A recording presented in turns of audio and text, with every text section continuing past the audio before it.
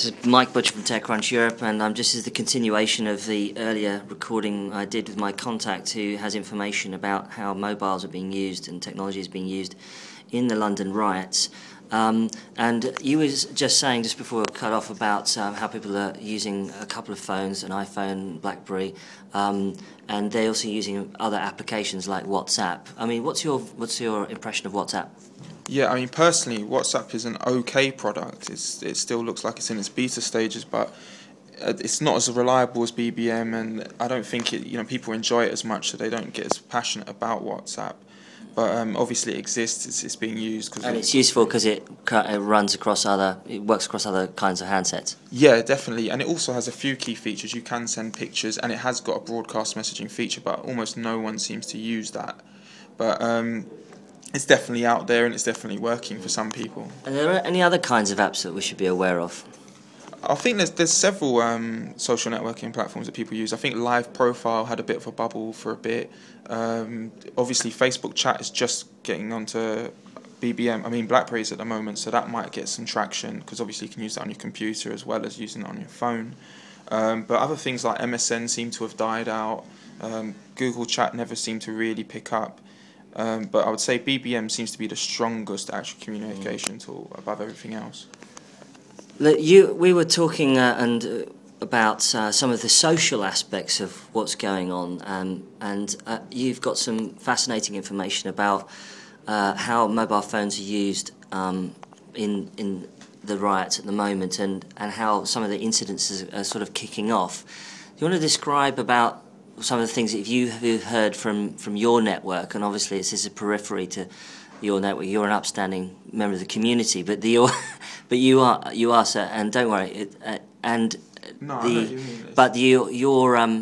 Some people that you know have been telling you stories about what's been happening in the last couple of days. I think it's worth getting that out there. What's the information? How are some of the incidents kicking off and starting off?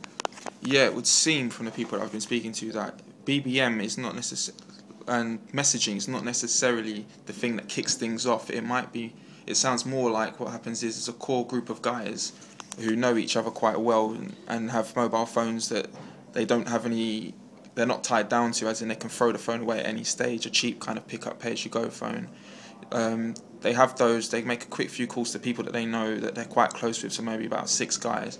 They'll jump into a car, head to somewhere, attack a couple of shops where they know that they can get cash and good money sort of for the products. And so shoes or jewellery or phones? Shoes aren't really worth anything in reality, but mobile phones are easy to sell. I would say jewellery, but there's obviously in the news there's been a lot of pawnbrokers and stuff that have been hit, and stuff like that where you can just pick up the items, they're high value, you can sell them quite quickly, you put them in the back of the car and you disappear off quickly, and then the messages go around that a location has been hit, so everyone else that's like just holding on to coattails sort of thing can turn up and smash things up. So a lot of these, the core gang, there's a little criminal element. A core criminal gang effectively wants to go and hit a place, and then the younger people around who aren't older, as it were, a part of that gang, get wind of what's going on and turn up. Yeah, it seems to me like the key guys that want to make money will go there, do what they need to do to get cash,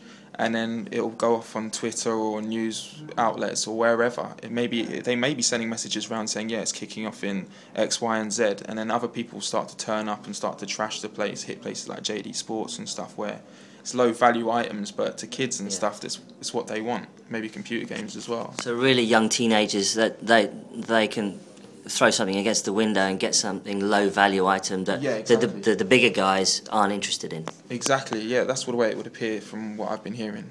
But the use of mobiles is still key here. They're picking up pay-as-you-go phones. And you were saying earlier that this is a kind of a methodology used by drug gangs. Yeah, from what I know from growing up. I mean, it's you can see stuff like on The Wire sort of thing. It's kind of, I don't know how to caricature of that kind of thing where it's easy to buy these phones, you can throw them away, there's no actual way to trace them back to you because you can pick them up on the roads or you can buy them at the corner shops and they're cheap. I mean, I've seen some of the phones go for like £5.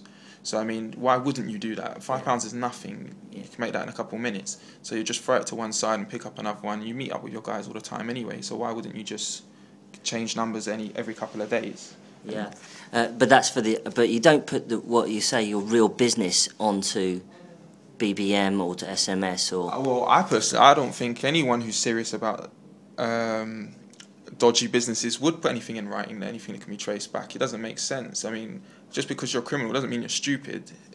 I mean, yeah, it doesn't make sense. And also the phones that have been stolen. A lot of the media saying that you can. That those phones can be easily traced, and they'll be able to trace them back to the guys who stole them. And how does that work? I know that people say that, but the reality is that if you've